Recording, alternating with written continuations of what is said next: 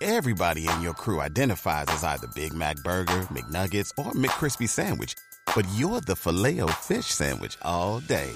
That crispy fish, that savory tartar sauce, that melty cheese, that pillowy bun. Yeah, you get it. Every time. And if you love the Filet-O-Fish, right now you can catch two of the classics you love for just $6. Limited time only. Price and participation may vary. Cannot be combined with any other offer. Single item at regular price. Ba-da-ba-ba-ba.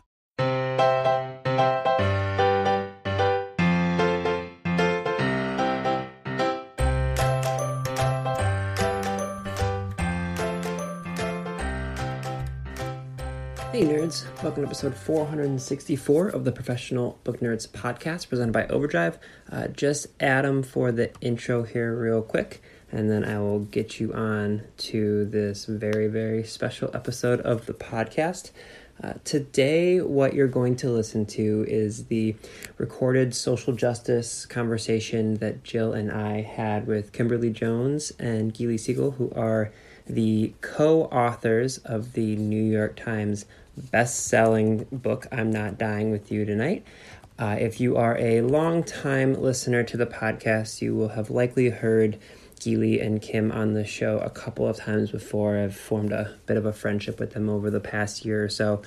Their title was the Big Library Read title back in November of last year. So a lot of people got eyes on it, but it really has taken off over the past few weeks, specifically because Kim did a amazing interview that just went viral all over the place, where she talked about racial inequality and the fact that it's been going on for hundreds of years and the roots of all of it, and just it was phenomenal. And then ended up with her basically being all over the place now. You can find videos of her with Trevor Noah, and you can find videos of John Oliver talking about her, and LeBron James, and Oprah, and Lizzo, and so many other people. But we were really lucky because, like I said, I formed a bit of a friendship with them, and they said they would come on and they'd be happy to do this. So what we did was we discussed not only their novel, but just what's going on in the world right now in America with the Black Lives Matter movement. And it was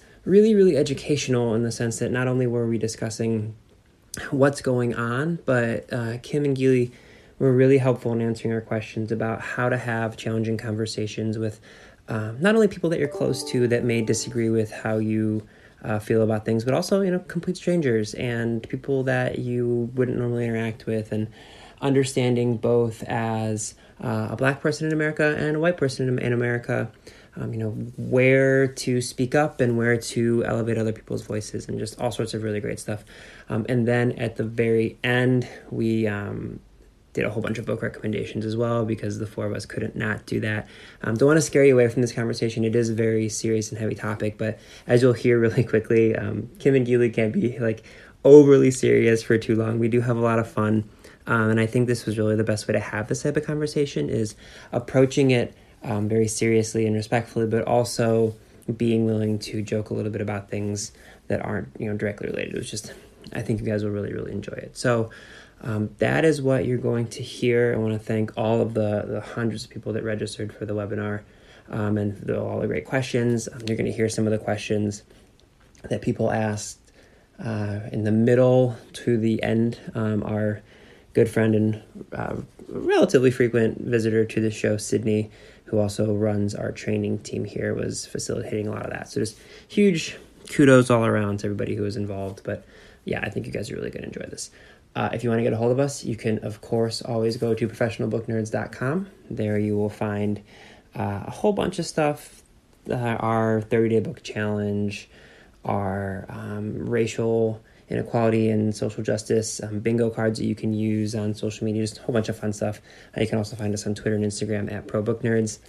Getting a lot of people emailing us lately for book recommendations. Please keep doing that. Professionalbooknerds@overdrive.com. We're happy to help you out with that as well. I think that's just about everything. Oh, if you want to get some Libby or Professional Book Nerds apparel, you can go to shop.overdrive.com. All proceeds go to library charities, so really good stuff there. And if you do purchase anything, be sure to tag us or Overdrive, because we love seeing it. So, okay. I think that's everything. If not, we'll have another episode for you on Monday that will talk about anything that I missed. So, I'm going to let you get to this social justice conversation with Kimberly Jones and Gilly Segal on the professional. Everybody in your crew identifies as either Big Mac Burger, McNuggets, or McCrispy Sandwich. But you're the Filet-O-Fish Sandwich all day. That crispy fish, that savory tartar sauce, that melty cheese, that pillowy bun. Yeah, you get it. Every time. And if you love the Filet-O-Fish, right now you can catch two of the classics you love for just $6. Limited time only. Price and participation may vary. Cannot be combined with any other offer. Single item at regular price. Ba-da-ba-ba-ba. Book Nerds podcast.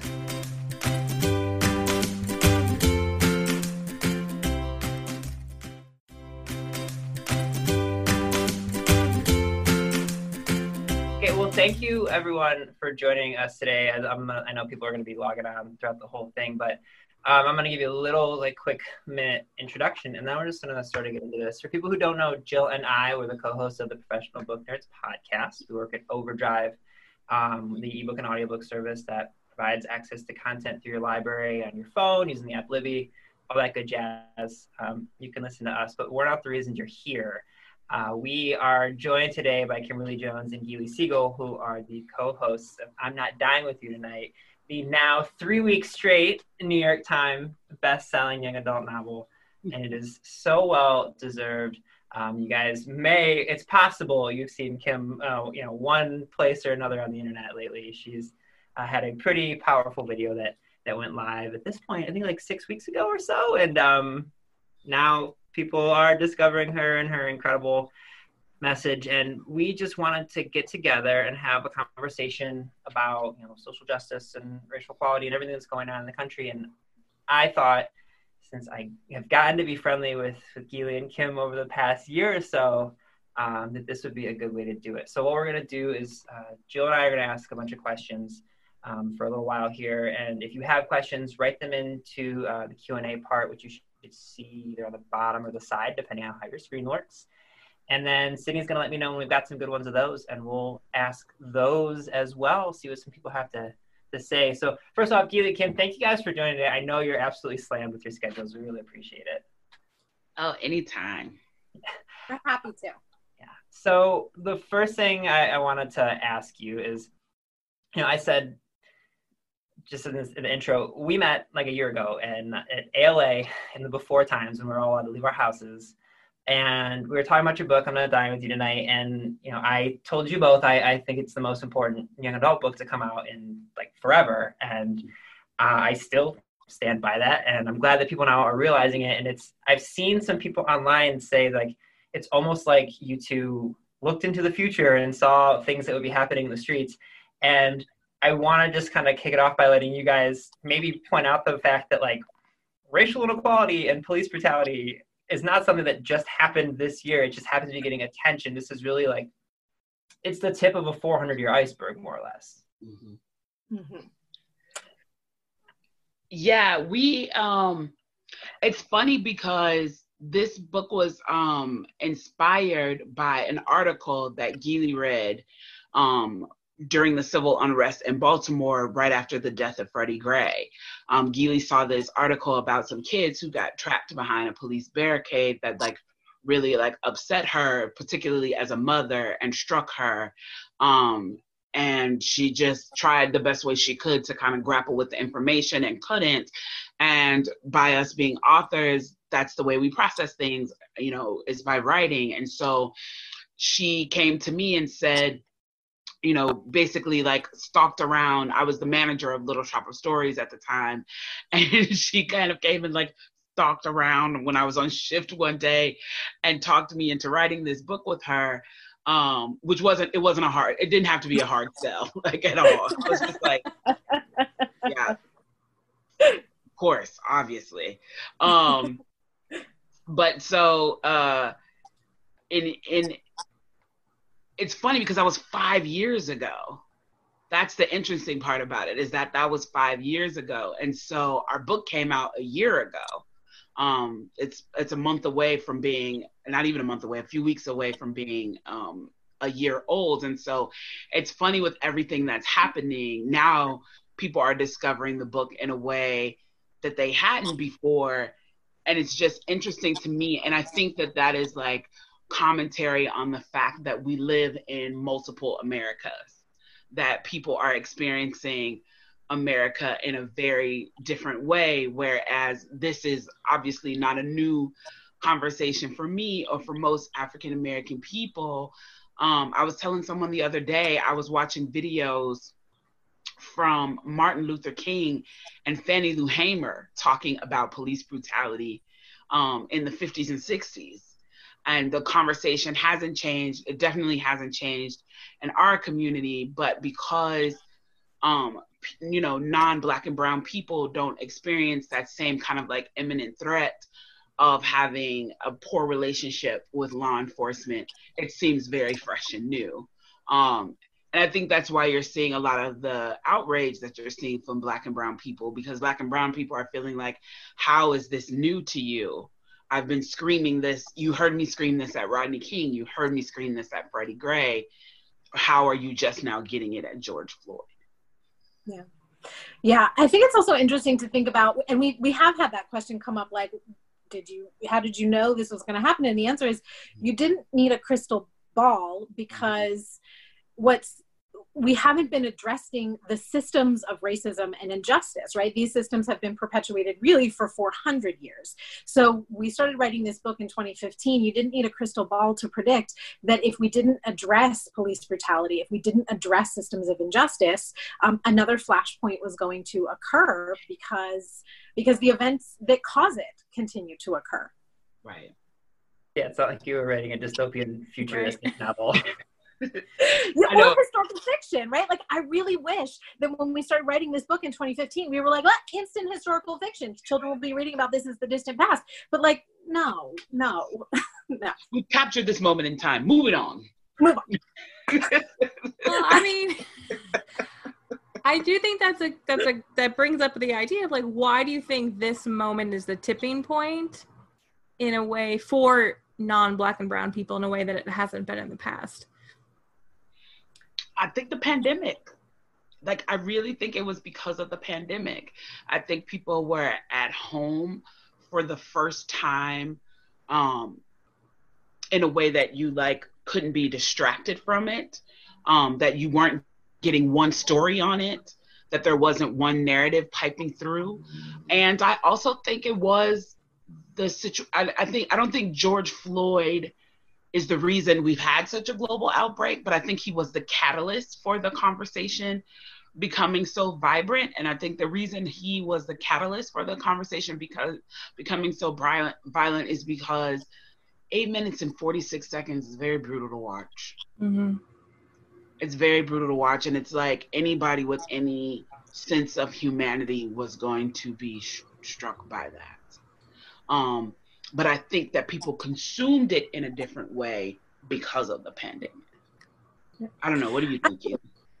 No, I agree. I think the fact that we have built-in time and space to sit with the information that is being laid bare is really a crucial part of this. But I also want to say, I really love the way you phrase that question, because I'm not ready to say it is a tipping point yet, right? I think it is it is the start of a journey. Awareness is not the same thing as action for the white community, right? That's so fair. To the extent that you weren't aware before, which we really need to question why that was, like that's the first thing you need to interrogate in yourself. But so now that this information has been laid bare before us in a way that either because of the pandemic or the brutality captured on film, we can't turn away from. What do we do next?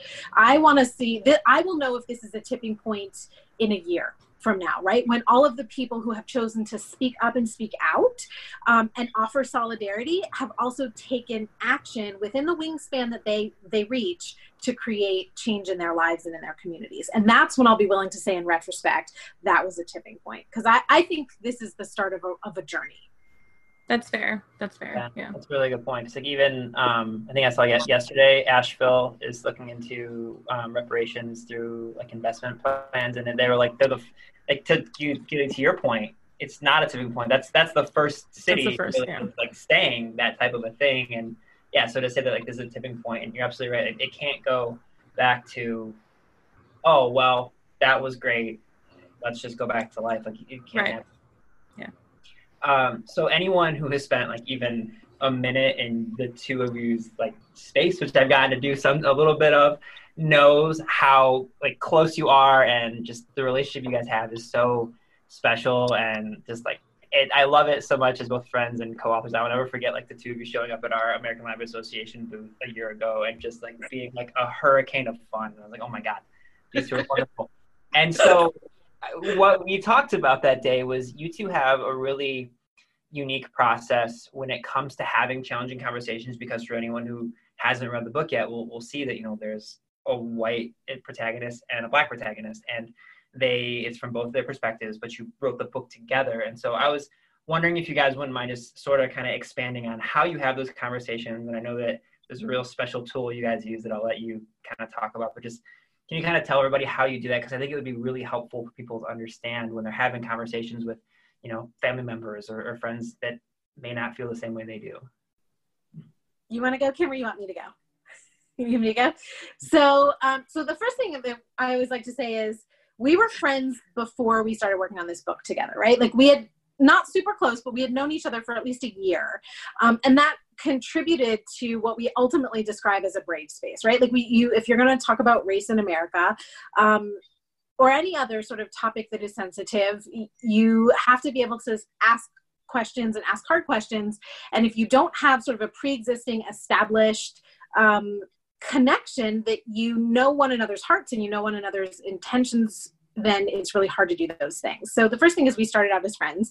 And then the second thing is, you know, we ultimately came up with a code word, which we don't share with people because we still use it, but now we use it to gossip. But we came up with this code word that was like, I'm going to ask a difficult question. I'm going to ask a challenging question. I'm going to ask a question that might in another context seem offensive. I don't have the information. I need the information to write the next part of the chapter, or to evolve the characters, or because we were writing girls who were interacting within the book, they show up in chapters that one or the other of us was writing, and it was important to get them right on the page. So we would use this code word to say, like, I'm going to ask a hard question, and we're going to have the hard conversation, and not just kind of like hit each other with it as a surprise.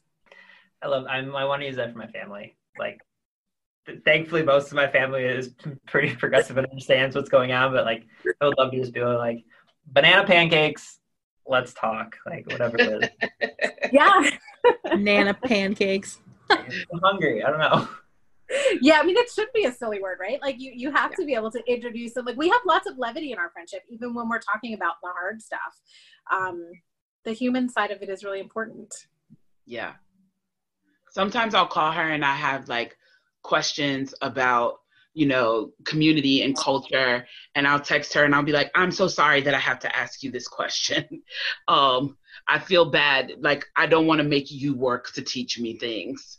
But because we have that brave space with each other, I can, you know, I wouldn't feel comfortable doing that with anybody else. I feel comfortable doing that with her, because I know that she knows that I'm coming from a place of like seeking understanding to be a better person, not seeking understanding to validate myself, not seeking understanding to say, look at me, I'm doing a good job of being an ally. Don't you give me some cookies? Like really from like, okay, I'm not understanding this moment, or I don't know what this means, or I've seen somewhere that this has been deemed offensive. Where should I start doing the work? Because that's the thing, when you create that brave space with a friend, they are not giving you your answer on a plate and now you eat, you consume it, and you're done. It's like, I'm having this conversation with you as a jumping off point to some work that I need to do myself.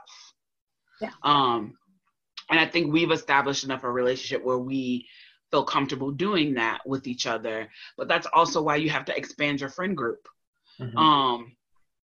You know, there are moments that happen where I see things affecting the Jewish culture, and I'm very conscious of how I respond to it, look at it, feel about it. And, you know, I'm not sure if this is a good or bad thing, because I'm continuing to learn and trying to get better. But I think that part of why I'm conscious of it and I'm sensitive to it is because of my relationship with Gilly, because I think about things that I don't want to harm her. And of course, I think of it as a world global view. Like, I don't want anything to come to harm to anyone. But because of our connection, my first instinct is I don't want to see, be involved with, or hear or know about things that will harm her and her family. And so that grows out to, I don't want to see that at all. But it's really nurtures that bud when you have someone you care about, that you can personally feel like, I don't want anybody hurting Gilly. I don't want anybody hurting her kids. I don't want anybody hurting her parents. You know what I mean? Yeah. That's a profoundly important part of this, right? Is when we talk about cross-cultural and interracial relationships and friendships, like, do we know each other as, especially for the white community and the white liberal community that wants to be woke and wants to go out and help and support, like, do we know each other as people first? You know, are we, I always say, especially to my white liberal friends, examine your friend group. When's the last time someone who was a person of color was in your house, not in the capacity of a service professional? And I know too many people who can't answer that question. And I think that's a real problem, right? Like, we have to know each other as people in order to do the work, because when we are joining as allies and as accomplices, we need to be able to look to the members of the community that we're seeking to support and follow their lead.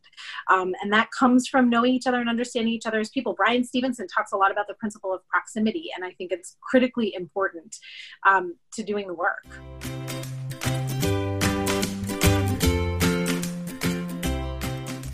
Hey everybody, want to take a quick break from this social justice conversation to talk about today's sponsor, which is our good friends from Literati. I'm going to get to the actual ad read in a second, but first I just want to tell you, this isn't just a sponsor of the podcast. It is something that I have been using for months and months since we first learned about them. With COVID and staying at home and the quarantine and everything, we're trying to find safe ways to connect with each other. And one of the things that I've been doing with my brother and his two daughters is every Monday night, I read to them over Zoom or, over FaceTime and things like that. And what's been so amazing about this is they're a little bit younger. They are subscribed to Literati, so they get new books all the time. And so we can read these new books together, so it's not like they're getting something boring or that they've read a million times. We get to have new, fresh adventures together every single Monday night. And it's been something that I have really, really loved. And it's been something that not only is educational for them, but it's fun for all of us. So, with libraries, schools, bookstores, everyone shut down, it can be challenging to figure out ways to keep your kids growing and learning. And Books from Literati, which is the #1 book club for kids, it's the best way to start. So what Literati is a subscription book club that makes it easy to find unique and interesting books for your kids by delivering great stories straight to your doorstep.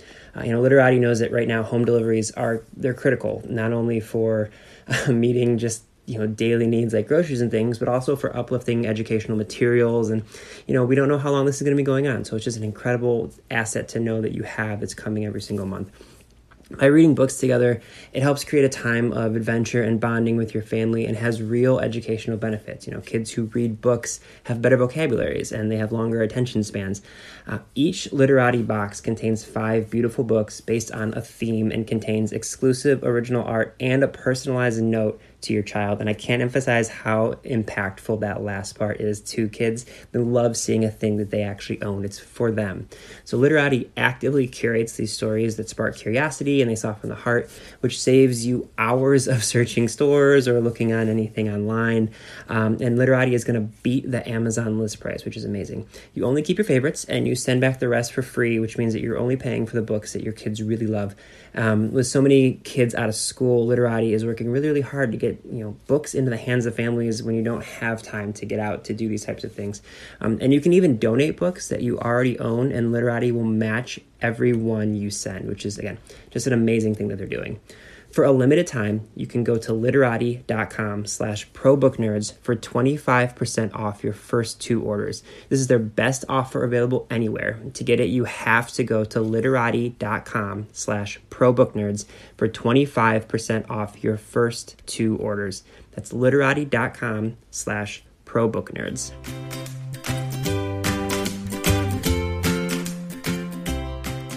When it comes to, you clearly have this really wonderful friendship and have that safe space with each other. But when it comes to interacting with strangers or maybe people who don't agree with what is happening or that there is a problem, do you think it's worth having those conversations with them? And if so, how do you do that? I think it is worth having those conversations with them. But not to the detriment of your own mental health and your own physical well-being, right? Because some people can get crazy. Yeah, I don't want people going back and forth on Facebook with people for 45 minutes, and now you're about to, creating ulcers for yourself. But what I will say is that you should be able to have reasonable conversations with reasonable people. And at this point, the stage that we're at right now, like we're in such a heightened state that I think we all need to recognize that your heart can be involved, but this has to be a head fight. This has to be a very heady fight at this point. And so I know myself and people like Sonia Renee Taylor and Layla Assad and people like that, I give assignments on my Instagram. Every Tuesday, I do this thing called Tuesday Task, where I give people tasks to educate themselves.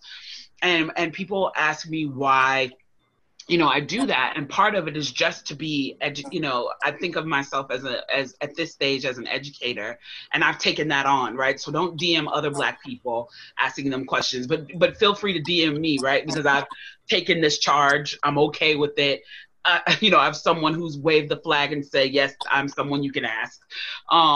But part of it also is just me arming my followers with information, because I know most of the people who follow me are well-meaning people. And when I'm saying this, I'm speaking particularly to the allies who follow me. They are well-meaning people who want to educate themselves, who want to get in those Facebook fights and want to have those fights at Thanksgiving, and not even fights, like conversations at Thanksgiving dinner or whatever the case may be. And that's part of what I'm trying to do, is to arm them with facts and information that allow them to have a heady conversation and not a hard conversation, because a hard conversation is always going to be hard to win. I feel this way versus you feel that way is always going to be difficult. But if you're saying to the person, the facts are that we spend $23 billion more a year educating white children over educating other children, how are they going to combat that? Started laughing because literally I had so many Black friends in the past 6 weeks put on their Instagram stories please do not ask me how to help. Just go do some research. And exactly what you said, I love every Tuesday when you put that up where it's do you want to know how to improve yourself? Here's a way. I was I've had so many friends that were just y'all, please don't ask me today. Just go Google. Just send them my way. Send them to me. Me and Layla Assad, we will help. We will inform them of the things. But yeah, but that's part of it, because when this is very harsh, but we're in a war of our souls, if you will. This is not Black versus white. This is anti-racist people versus racist people is what's actually happening. And so I like to arm the anti-racist people with the facts, because that's the only way to really have a conversation with these people, is to hit them with the facts and the truth of the matter. Because you can talk to them all day from your heart and say, you shouldn't feel this way because just a human being shouldn't feel this way. And they're going to tell you why it's humanly possible for them to feel that way and it's okay. But again, I like to arm people with information. And I think that's what people should do when they're having these conversations, are making sure that you have done the work to be in the fight. Don't pick up the charge to argue with people if you haven't done the work to know what you should be saying. If you haven't listened to the people who you should be listening to have the information you need to have that conversation. That's the only time you should be having that conversation, and then you should have it, because reasonable people can be reasoned with facts. And if a person chooses to not understand that and get it, then they're choosing not to. And then at that point, there's nothing you could do that would change that, and you can let it go and don't give yourself an ulcer arguing with them for 45 minutes on Facebook. I still want people to maintain their personal mental health.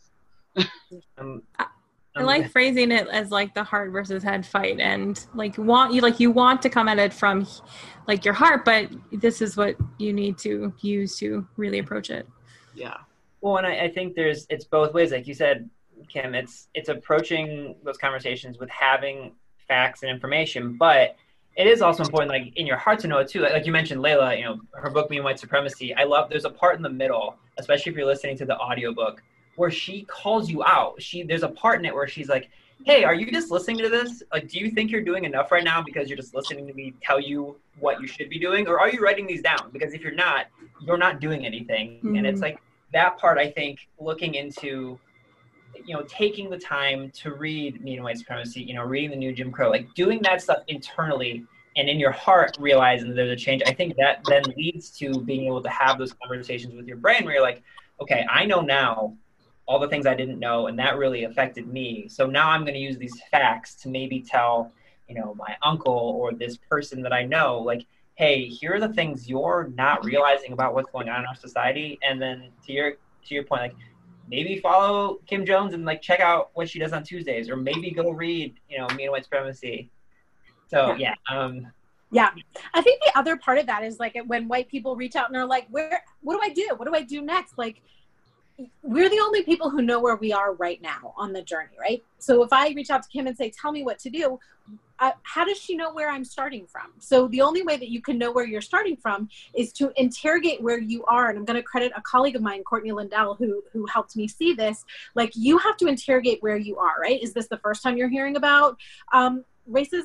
Or are you, you have you go back home to you're sort of liberal minded, but you have the family member at Thanksgiving who's always going to say the things, or are you actively participating in the work? Have you read Layla Saad's book? And now you're like, okay, I'm ready to step forward into action. How do I do that? So when you just say, help me do a thing, nobody but you knows where you are on this spectrum, and start by interrogating, where am I? And that's going to help you figure out what your first step is. Yeah, and then that's going to help you to not just ask me a blanket question of like, what should I do? Yeah. Because I actually get amazing questions from a lot of my followers, and it's exactly that, Gilly. It's like they've assessed where they are, they've garnered a certain amount of information, and now they're like, there's a key missing, and the key that I'm missing is this thing, and I don't know where to go and get this thing. And so they're very specific. I can tell the ones who are doing the work because their questions are very specific. I had someone email me yesterday. I posted something about textbooks and how we're educating kids. And a woman reached out to me and said, and not even a question, right? Like a helping tool. She reached out to me and DM'd me a list of the textbooks that were in the video, who their publishers were and who contributed to them, and said, I don't know if this is helpful to you, but if it is, here you go. And so that was beyond doing the work. She's like, I'm seeing the work that you're doing, and I want to be an additive to that. If this is helpful, great, I'll do more of it. That's great. Yeah. Love hearing. It is, yeah. So I just got the way we have this set up, I got a text from Sydney. I'm going to have her ask one of the questions that we have coming in from some other people. We have more questions for you guys, but I do want to give some other people a chance. So Sydney, do you want to read one of those for these two and let them kind of say anything? I sure do. Somewhere there. Hi. So we have some really good discussion going on in the Q&A, and we picked up a couple of questions. We'll start with the first one, which comes from Chris, who asks, what do you think will be the tipping point that actually brings about policy change? Good starter. I'm going to give kind of escapist answer here. I'm not sure that I know. I think we will know what, right? Sorry, Chris.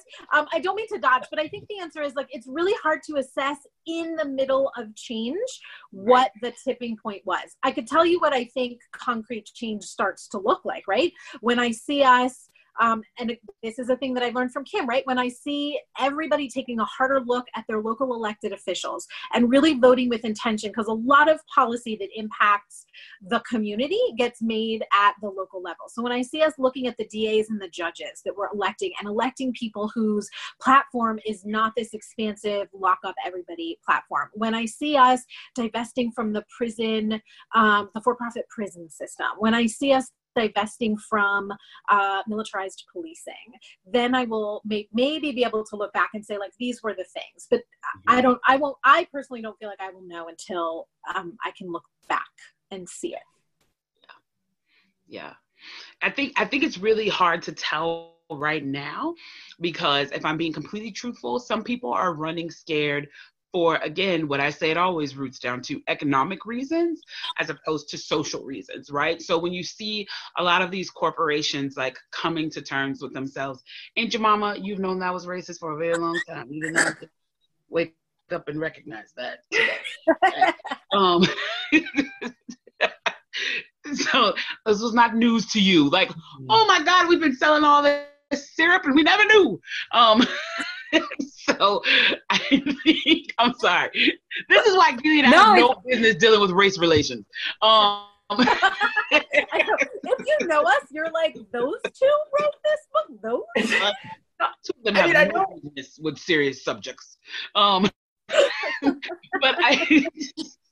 I'm sorry. I'll let you keep laughing. You're right though. Like even like to expand it, like even beyond race relations, like the inappropriate, sports teams names, like the Washington football team. Not even gonna say the name. They decided for reasons, which was financial, that they're gonna change their name. And then lo and behold, guess who's deciding that their name might be racist too? The Cleveland baseball team. It's like they've always known there's been a problem. Yeah. It's just like, someone else saw it, so. Ooh, you know what? Maybe we should be a part of the movement. Yeah, I'm like, you guys are fully aware of this tomfoolery you've been involved in for so long. But I think because this is a global movement, right? So this movement that is happening right now, although the premise of it is Black Lives Matter, it is a worldwide movement, and it is a movement of people of all ethnicities, all sexual orientations, all gender identities, all colors, all religions. Everywhere in the world, people are taking to the street on our behalf.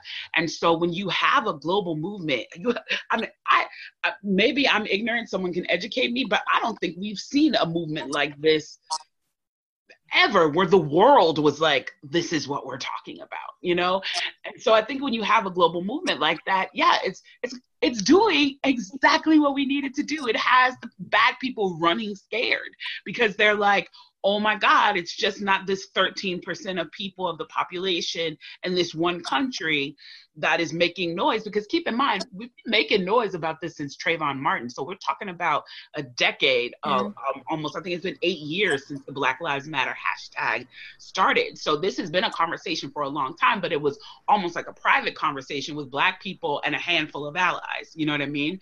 But now it's a global conversation. And even if you're big business, you're like, everybody's mad. And everybody will be mad at me if I don't do the right thing. And I will lose tons of money if I don't do the right thing because everybody's mad. And so right now you're seeing a lot of like performative action from people who are just scared of going broke. So I think I think Gilly's right. We're going to have to get a few years down the line and some more genuine legislation and some more genuine policy changes before we say, okay, this is when I saw the people starting to turn the corner. Yeah, the point about that it's a global movement is interesting because it makes me kind of like circle back to this idea of the pandemic being part of it, and the world is sort of watching the United States in a different way right now, and they're starting to see that there are problems from the top down. Yeah. I'm just trying to be definitely whatever. So that's the best way you've ever read. So, I mean, so that probably is part of it. Like, it's not just what is happening with the pandemic. Like, there are systems in place that like the whole world is watching, and that probably is contributing to this global movement. Yeah. Yeah. Jill, we're so sorry. Adam is so silly. He cannot be trusted to run I'm aware. I can't even look at Kim. I record a podcast with him twice a week. I'm well aware. Kim, I can't even look at your screen. I was just like, I got to like hide you so I can listen. Fine.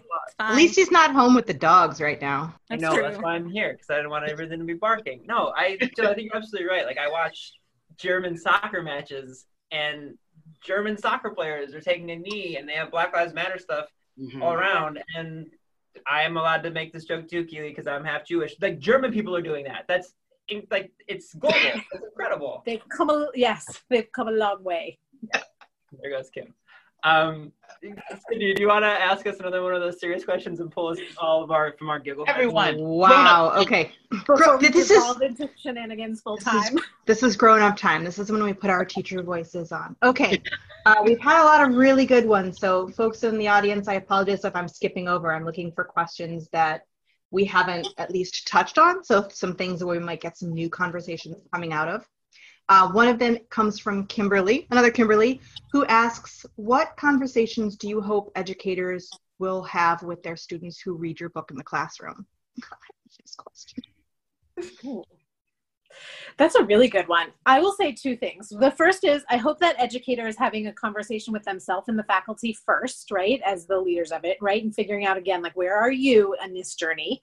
And the second thing is, part of the reason why we wrote this book as a young adult novel is because kids experience everything that's happening just as adults do. But oftentimes we want to talk to or at kids instead of with them. And so I would say, like, over the past year before COVID, when we got to travel, Kim and I spent a lot of time talking to high school students, and they have absolutely blown me away with how knowledgeable they already are and how much knowledge they desire to acquire. Like, more often than not, I learned things from them, as much from them as they did from me, if not vice versa. And so I would say, like, I hope that when you're talking with kids about this book, that you're talking with them and inviting them to provide their opinions to you, and ask them, you know, what do they recognize about their own community in this characters, right? Like, back into, especially for Campbell, who's the white character, sometimes it's hard to say I do X, but back into that with, have you ever heard the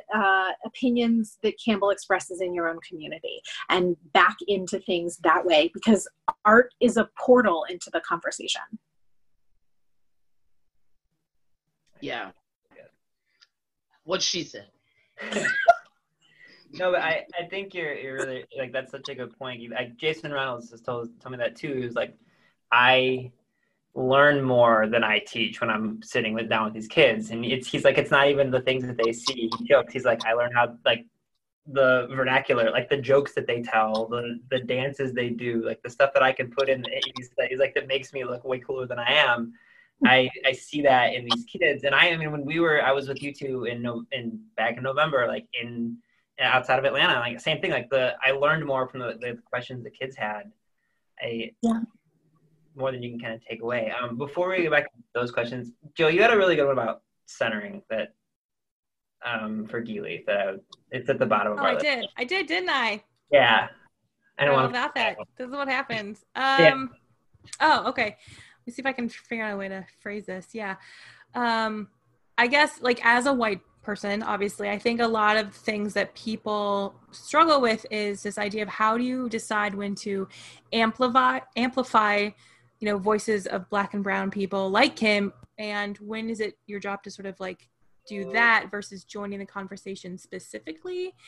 And because of your relationship with writing this book together, how do you go about not centering yourself? Does that make sense?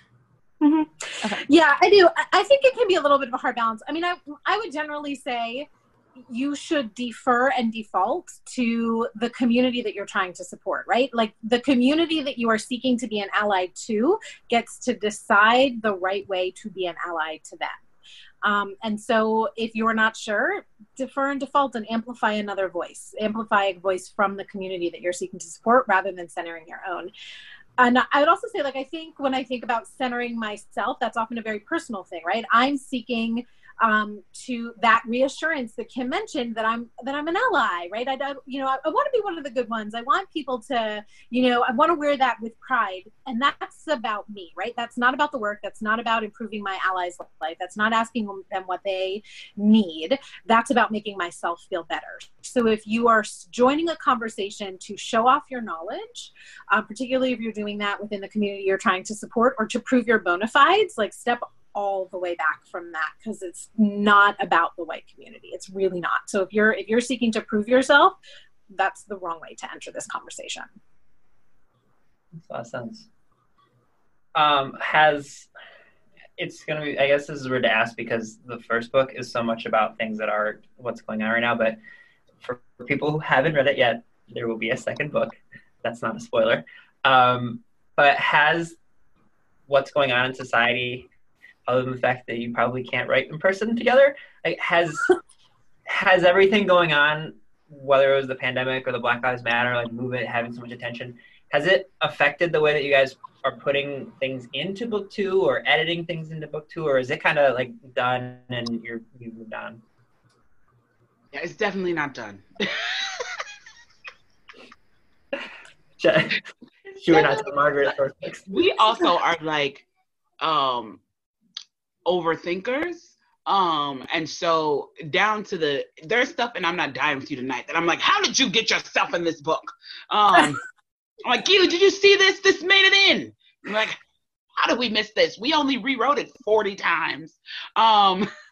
But yeah, it's impossible for it not to have an effect on what we're writing now, especially because that's kind of our shtick. That's what we write about, is race relations in America. I probably shouldn't call that a shtick. Sorry, scratch that. That's our mission. That's our mission, is to give people tools to have the hard conversations and hopefully bring them closer together. And so, yeah, it would be impossible for it not to affect the second book. We're still in the editing process of that. We're not even like in copy edits. We're still in developmental edits. Mm-hmm. So there are chunks and pieces that are going to change. And Gilly and I are always thinking about sensitivity to the moment, right? Because even when we were writing I'm Not Dying With You Tonight, there were things that were in the original draft that we changed because we felt like we checked ourselves and felt like, okay, this may be insensitive to the moment, or okay, this is similar to something that we wrote that has now happened in real life. Should we keep it in or leave it out? If we keep it in, we have to be very cautious about how we move with it. And if we take it out, are we becoming inauthentic? And so, yeah, it's constantly something that's like toiling in the back of our mind. Gilly texted me like a few weeks ago and was like, hey, I think I have some ideas about some changes we should make based on the climate, And so unfortunately for us, the YA world is hypercritical. And so you have to be very cautious of the way that you move, because if the Twitter mob comes for you, they come for blood. I've heard only great things about YA Twitter. What are you talking about? I'm just not going to say anything about that. So. Yeah. Sydney, you want to ask another couple of these questions that we got coming in? Sure. Okay. I'm going to ask a couple different ones. One of them, which I think is really interesting, comes from Jennifer, is can Republicans and conservatives be on the same page and in the same sphere as the authors? If so, can you name a few in the public sphere who are doing it right? Hold on, let me grab my phone, see if I can dig someone up. I was just going to say, I mean, I think it's okay if the answer is no, but it's got to be one, right? I mean, the answer is hypothetically yes, right? Like, but if what we are not on the same page about is someone's essential humanity, then no, right? Like, if we disagree about treating people as human beings with equal rights, I don't know what else I have to say to you. I saw Colin Powell on CNN the other day. He said smart things. There's one.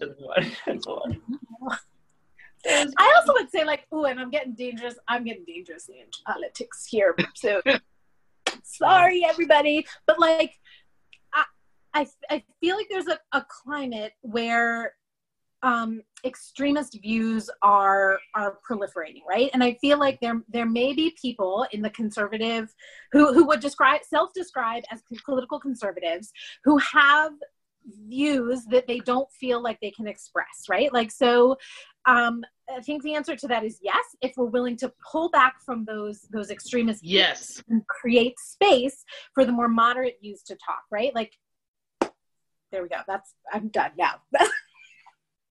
Oh, and I will say this, and I'm okay if I get in trouble for saying this. I was super proud of Mitt Romney the other day that he showed some spine. Mm-hmm.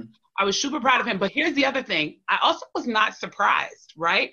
Because contrary to popular belief, like, Mitt has been that kind of like moderate conservative that disappeared off the face of the planet around Tea Party time. That's always kind of been his character. I actually even was quoted saying something nice about him a few years ago, and people gave me like a really hard time. It was in like Red Book magazine, and people were like, "You said something nice about Mitt Romney." I'm like, he is an actual human. But yeah, I think that that's the type of leadership that we need, right? Like we need someone who says, I'm not going to toe the party line when I'm seeing something that's recklessly crazy, and I'm going to have a spine, and even if I have to stand alone, I'm okay with that, because that's the right thing to do. And I think that that's what we need to see more of in leadership, is just doing the thing that is best for the greater good, even if that means you have to do it alone. That's what real leadership looks like. Mm-hmm. Yes. I will also say, and now I know really what I want to say about this, right? Like, it is very hard to speak up to someone you perceive to be on the opposite side of an issue, like a stranger who you perceive to be other from you. It's very hard to speak up and tell them, call them, speak your truth to them. I honestly think it's even harder to speak up to someone you perceive to be within the group that you identify with and correct them or call them out on something, right? It's even harder to say, friend, you got it wrong this time. So I would say to people, but that kind of bravery is what we need to keep moving the ball forward, right? So if you self-identify as a conservative or you live in an area that's conservative, I respect the fact that it might be very difficult to say, friend, you've got this wrong. Let me help you understand. But I would encourage you, again, within the boundaries of personal safety, don't risk your personal safety to do this. But if you can call upon your friends to do better, please do. Yeah, do that.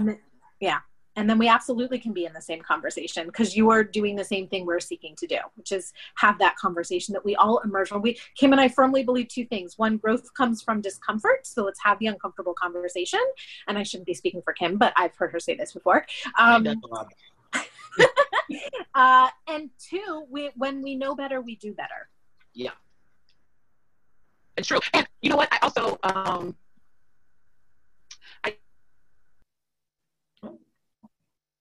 think Kim might have froze. Yeah, I think she's breaking up a little bit. We broke the internet. Broken. Yay! It's broken. It needed to be a little broken. It did.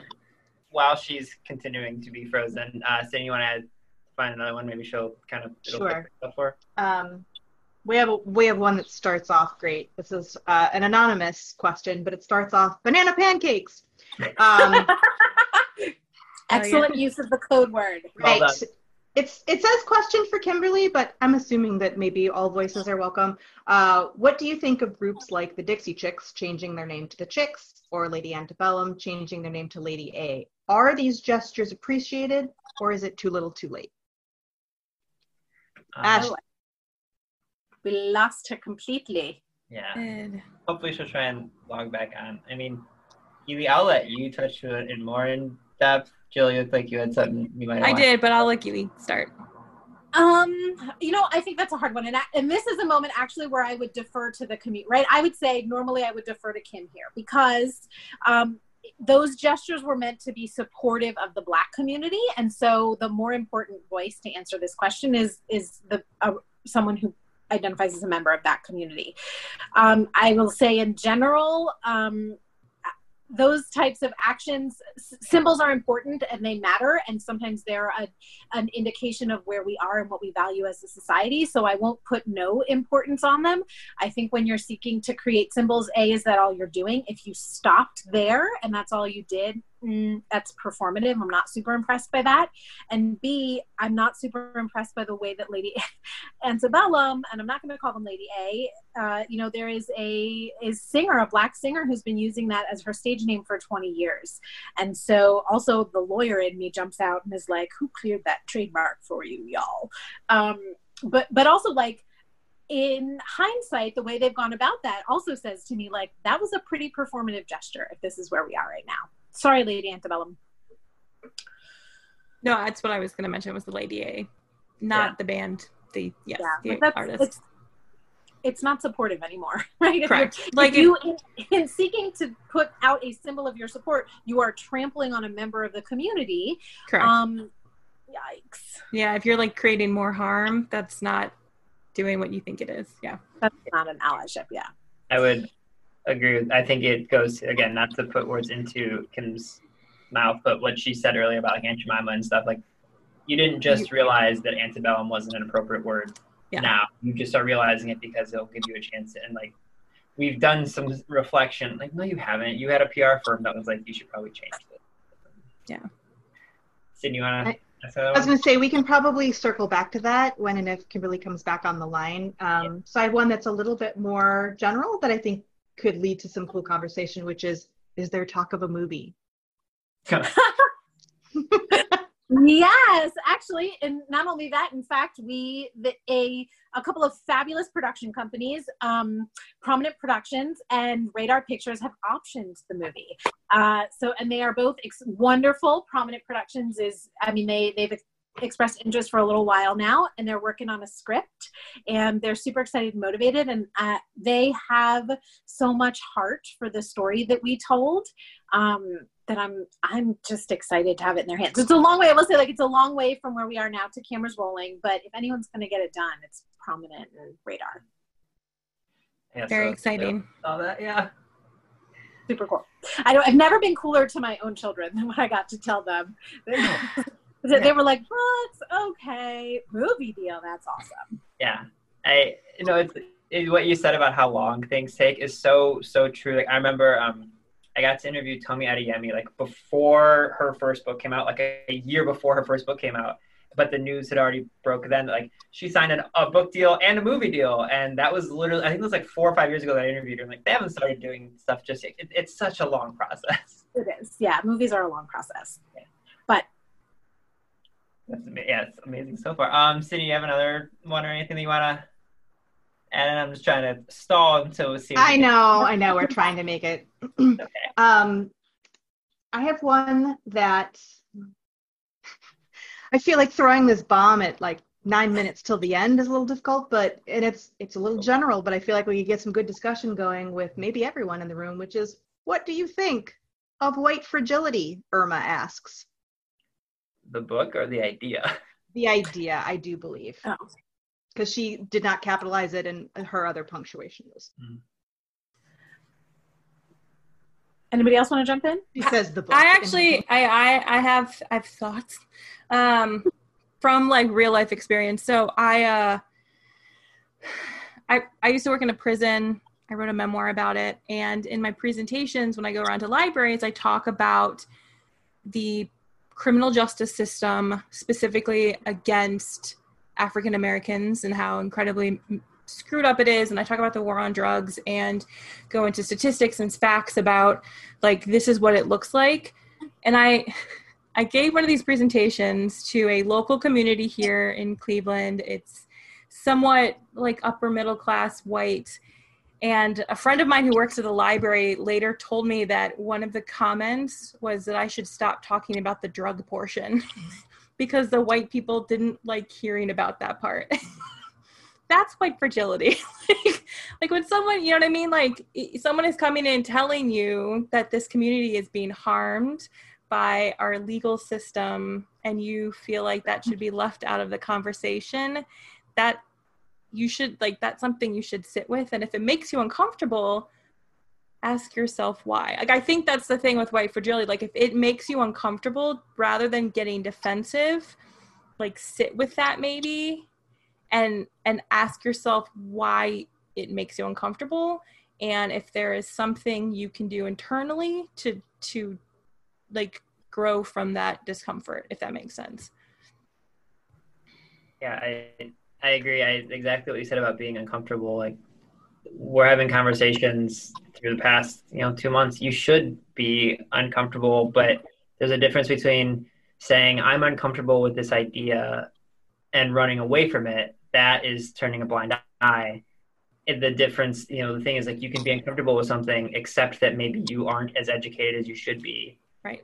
And then take the next steps of saying, like, this is hard to hear, or like, you know, like Kim was talking about before, like the George Floyd video, like it was hard to watch. Guess what? It should be hard to watch. If you can watch that and be like, I'm uncomfortable, so I'm going to shut this off and not worry about it. Right. That's white privilege. That's, you know, that's using your white fragility to have your white privilege. Right. Yeah. Actually, interestingly enough, I will mention this in the context of the book, right? And I think there's a little bit of a double-edged sword here, right? Racism is not a Black problem that we should empathize with. It is a white problem that we must fix. So starting from that premise that it is upon us to dismantle racist systems and to uproot racist mindsets. So we are required to be participants in this process. But at the same time, if we are only comfortable listening to other white people in this process, I have some real concerns about that, right? Like if you look at the bestseller list, White Fragility, written by a white woman, has been at the top of the bestseller lists. Why are we more comfortable listening to her voice on this incredibly important topic than the Black voices that are also speaking about it? So to me, the mere fact that the book about white fragility is at the top of bestseller lists is evidence of white fragility. Yeah. We should be turning to and listening to the Black voices that are speaking to us about this and listening to them and sitting with our discomfort about them. I love that point so much. Again, like read White Fragility if you want to understand what it means, and then go read How to Be an Anti-Racist by Dr. Kendi, and learn how to actually take action from it. Yeah, I agree. That's such a good point. Sydney, you want to ask like one more? I think we might have lost Kim. I know, I think we did. All I really wanted to say in response to that is that Irma was also talking about the book. So if you have read it and have anything to say, she said yes, the point too, but if you do have anything that you'd like to add as far as the book. I mean, I guess the only thing I would say is don't stop there. Please don't stop there. That's good, yeah. Sydney, any more that you want to throw out there? Just a minute or two. There are 4 minutes left, and so a lot of the questions that came through were about recommending books and, do you have a cameo in the movie and some cool things like that. I'm wondering though, yes, please. You guys could talk all day. I've been taking furious notes. I just would love to know if there's any action steps, any calls to action that you would like to leave the audience with today. If they're going to take from today's session anything to their hearts and what they can move out into their communities and do on their own or with their own friends and allies, what would that be? What would that look like? Those are really good. I'm sort of torn between that and just spending the next 4 minutes recommending books. I mean, I would say like the first thing is, again, like you need to start where you are.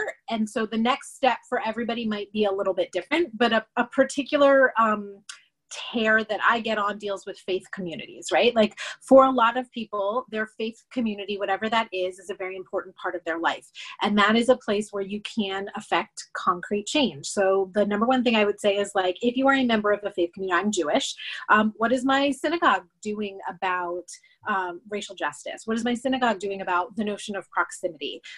What is my synagogue doing about the racism that is expressed against Jews of color within our own community? Because that is a problem, and we need to acknowledge that and take steps to address it. So that would be my first thing to say is like, and it doesn't have to be your faith community necessarily, right? Like it could also be another community that you're a member of. Like look to see what change you can actually begin to affect there after having done the work, right? Like jumping ahead and taking the lead and is a misstep. So do the work, look to the leaders within your community who are doing this work and seeing how you can be an ally to them is a better place to start. Want me to do book recommendations? I was going to say, if you want to do book recommendations too, yeah, go for it. Well, Nick Stone, who is a beloved author and friend of mine, has been saying a lot recently about it's important, and it's not that the reading about the books like ours that are about the moment that we're in right now, right? The civil unrest, those are important, but also read books about communities other than your own experiencing joy and living their ordinary lives. So Nick Stone's Odd One Out. Anything by Lamar Giles. Like, I'm a massive Lamar Giles fan. Gabi Rivera's Juliet Takes a Breath is a phenomenal book about LGBTQ experience, and she's a Latina from the Bronx. I just finished reading The Brave by James Bird, which he is an Indigenous person. What else? Feel free to jump in, you guys. You read as much as I do. We just had the author of Cinderella Is Dead on the podcast last week, and that is a retelling, like a reimagining of Cinderella, and the main character is African, and just like blew me away. Such an incredible book. Exactly what you said, like focusing on books that aren't just about racial equality and social justice. Like there's a book coming out next week called The Year of the Witching, which is a real witchy, like culty horror book, and the protagonist is Black. Like, just find stories where that is the center. Oh, Ashley, it was another one. I just finished reading it. When You Were Everything by Ashley Woodfolk is a story about a friendship breakup and also new love. But like in my own life, some of the most traumatizing events have been friendship breakups. And she does such a gorgeous job of exploring this friendship breakup in conjunction with developing a new love and some family drama. So I'm like, everybody should go out and get When You Were Everything by Ashley Woodfolk. I was going to say, if you read romance like I do, Alyssa Cole's books are delightful. And she has a new, I think it's a suspense book or mystery type thing coming out in the fall, which I'm very excited about. But Zoraida Cordova's Incendiary, which is beautiful, and my 13-year-old daughter just inhaled it. So read Zoraida's books. Ryan LaSala's Reverie is a wild, fabulous LGBT fantasy. Like read widely outside of just books about sort of trauma. Kim, you're like the busiest one in the entire world. Do you have a few minutes now that we got you back? Yeah, I got, this is my last event of the day. I got all the time. I'm so sorry, you guys. I'm like both really great with technology and just equally as terrible with it. So it's like, I can understand all of the apps and the things, but can't remember to like charge my computer.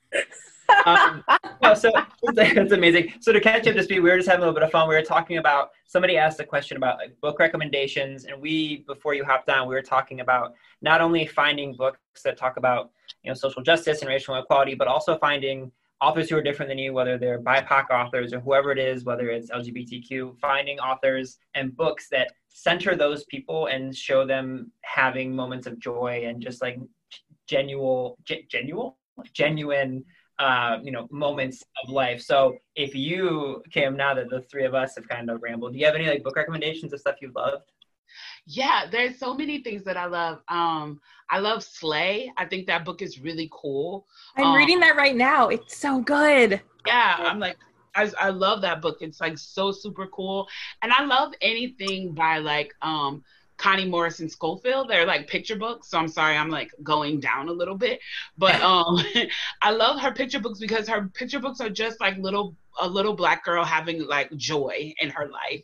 And she just has like school spirit, or she's got rhythm, or, she has a holiday one. And it's just this little girl just like enjoying the day and having fun. And it's so like cute and uplifting. And I also love anything by Sabaa Tahir. Sabaa just has like a really cool way of writing these characters that obviously some of them are POCs, but also they're just like these high fantasy adventures. And we need like all of that in the world. And I know someone said it, but I just want to like emphasize Ryan LaSala's book, Reverie. And also you should just follow Ryan LaSala for all the entertainment he provides on the social media. We were talking about that before we even started recording. I jokingly call him the only good Twitter.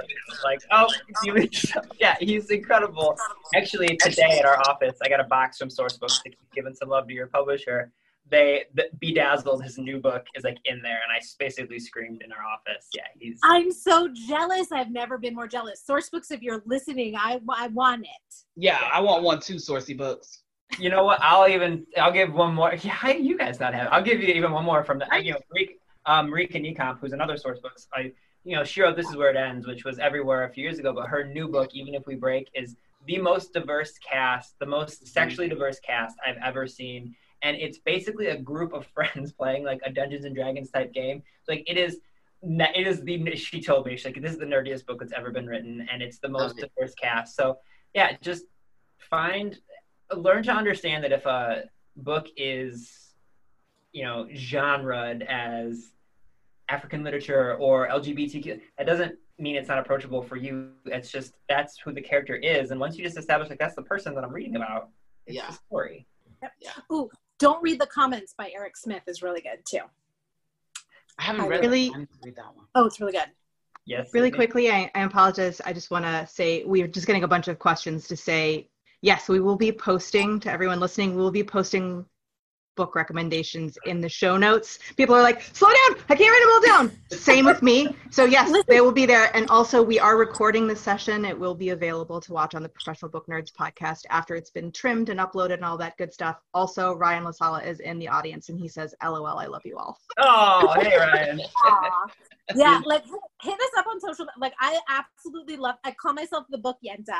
I love nothing more than making a good book shidduch, which is a match. So, find me on social media if you have need a book, because I'll do it. I'm not so good outside of the YA, but I'll do my best.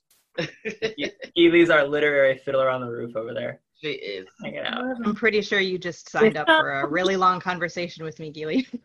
Yeah. I'm in. I'm here for it. Follow Jew.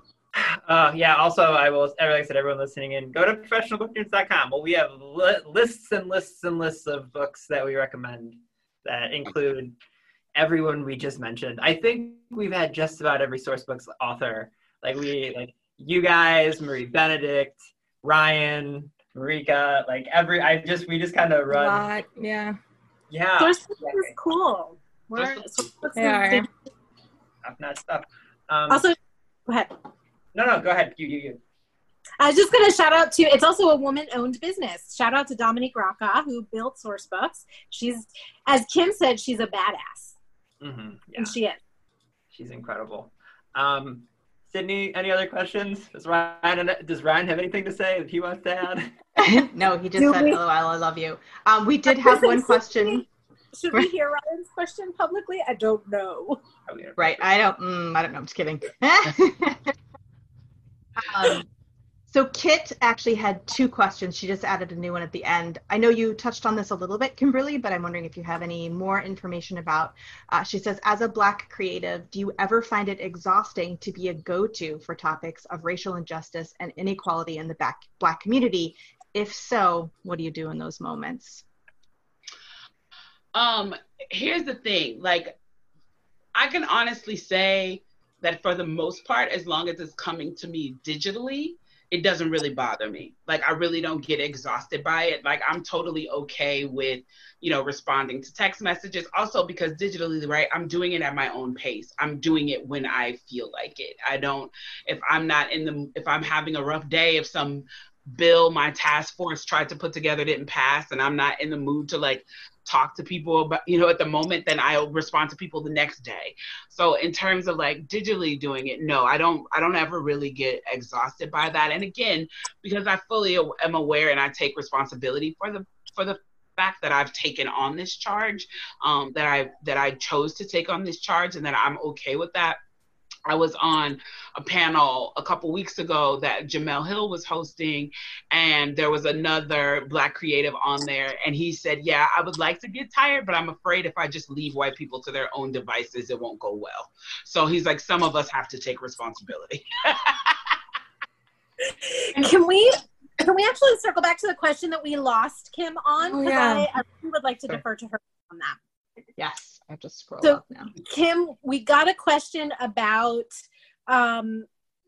the Dixie Chicks dropping the word Dixie from their name and Lady Antebellum changing their name to Lady A, and what our perception of those types of actions is. Here's the thing. I think that we ask people to get better, and then they get better, and we say, Look at you trying to get better. You know what I mean? If it's like performative shenanigans like the Angel Mama people, which let the record reflect, I'm never letting them let go of that. But if it's people who are genuinely saying, you know what? I didn't understand the weight of what I was doing. And I'm glad we're now in a space where I'm learning the weight of what these words or these terms, what they mean to people and how they affect people. And I'm seeing it in a new way. And I am learning and I am doing the work. And I can't say that I'm learning and doing the work and then still have this name. That doesn't really go together. And so saying, yeah, I'm going to drop that Dixie because that doesn't go with my beliefs. Especially you got to look at someone like Dixie Chicks. Dixie Chicks have always tried to be on the right side of history. They have always actively tried to do that. And so for me personally, I am not an elected Black spokesperson for all things Black. However, for me personally, I don't think that, like, I can speak for the Dixie Chicks. I don't know Lady A as well, but I don't feel like it's performative. I feel like it is part of a growth process. And Gilly actually taught me this. We've had this conversation before. When I see someone trying to do the work and trying to get better, I'm okay with taking that journey with them. Because here's the thing, just because you're a marginalized group of people don't mean that you don't carry your own set of implicit bias. I think particularly for white people, for Black people, it's difficult for us to be racist because racism requires a certain level of power that we don't have. But I think implicit bias and prejudice is something that we all carry and grapple with. And I can even think about things that I heard around my kitchen table and in my neighborhood, in my community as a younger person that I outgrew as I got older and started to form my own opinions and started to have a more diverse friend group. And I basically grew out of like bad ideas. You know what I mean? And just call it what it is, prejudice. I grew out of like really poor prejudice that was implanted in me through, some of my family members, they're not good people. They're just not. And we all have to own that. Like, I'm like, sometimes you just got to know, like, Uncle John sucks and he's just going to suck until he dies. That's his legacy. So, but, and so as a child, you overhear these conversations and these thoughts and these ideas. And so you fight, if you're a good person, to get better and to get out of them and to learn and grow. To say that 44-year-old Kim knows, more or less than like 22-year-old Kim or even 16-year-old Kim. I hope I've grown in all this time. I hope I don't just keep aging and staying the same crappy human being.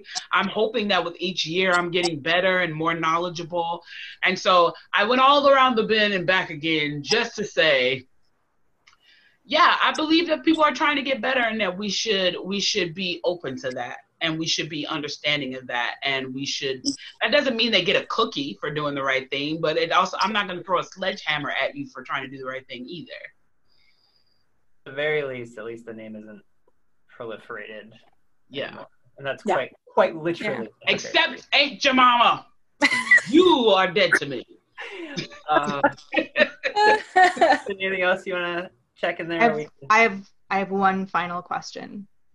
Looking through all of the serious questions, all of the deep questions, all of the questions that came from people's hearts, the last question is, if you're a white girl named Karen, should you change your name? Yes.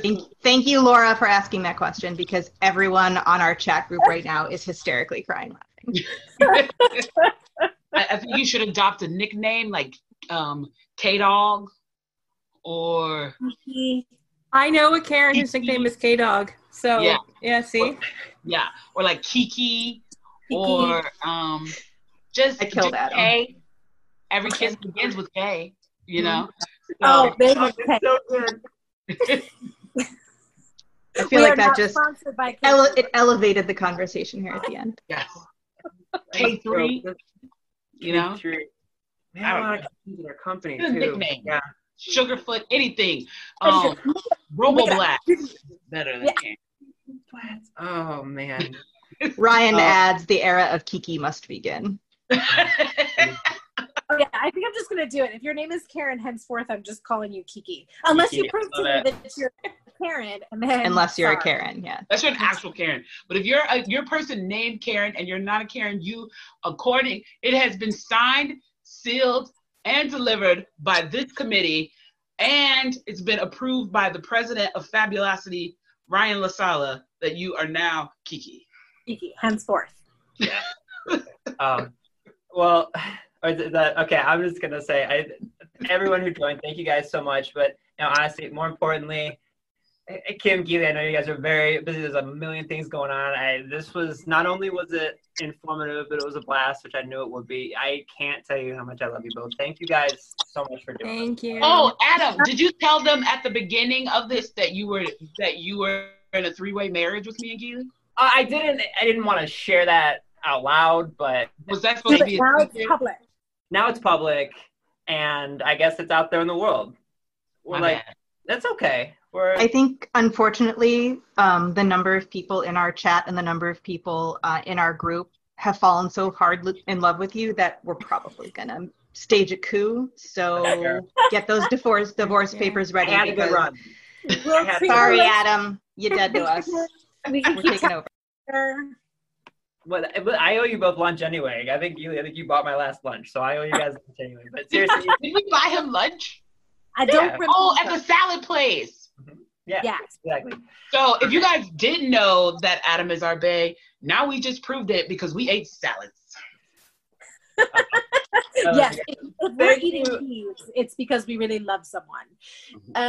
But also, you guys should, if you're not already listening to the Pro Book Nerds podcast, you should do it because they're awesome. Yes, thank you. I can't believe there's so many good episodes you could go back and listen to. Sometimes I just listen to Pro Book Nerds episodes of ones that I haven't heard before, like on a long car drive. I'm like, I'll put this one on. Yeah. I guess we could stick around if you guys want to keep complimenting us. I got it.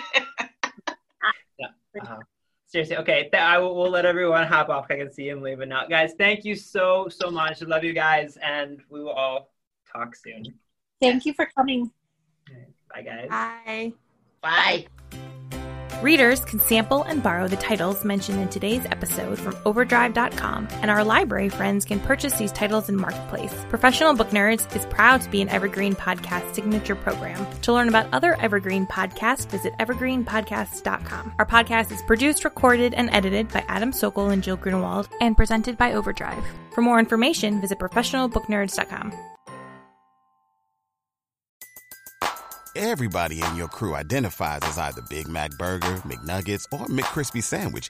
But you're the Filet-O-Fish Sandwich all day. That crispy fish, that savory tartar sauce, that melty cheese, that pillowy bun. Yeah, you get it. Every time. And if you love the Filet-O-Fish, right now you can catch 2 of the classics you love for just $6. Limited time only. Price and participation may vary. Cannot be combined with any other offer. Single item at regular price. Ba-da-ba-ba-ba.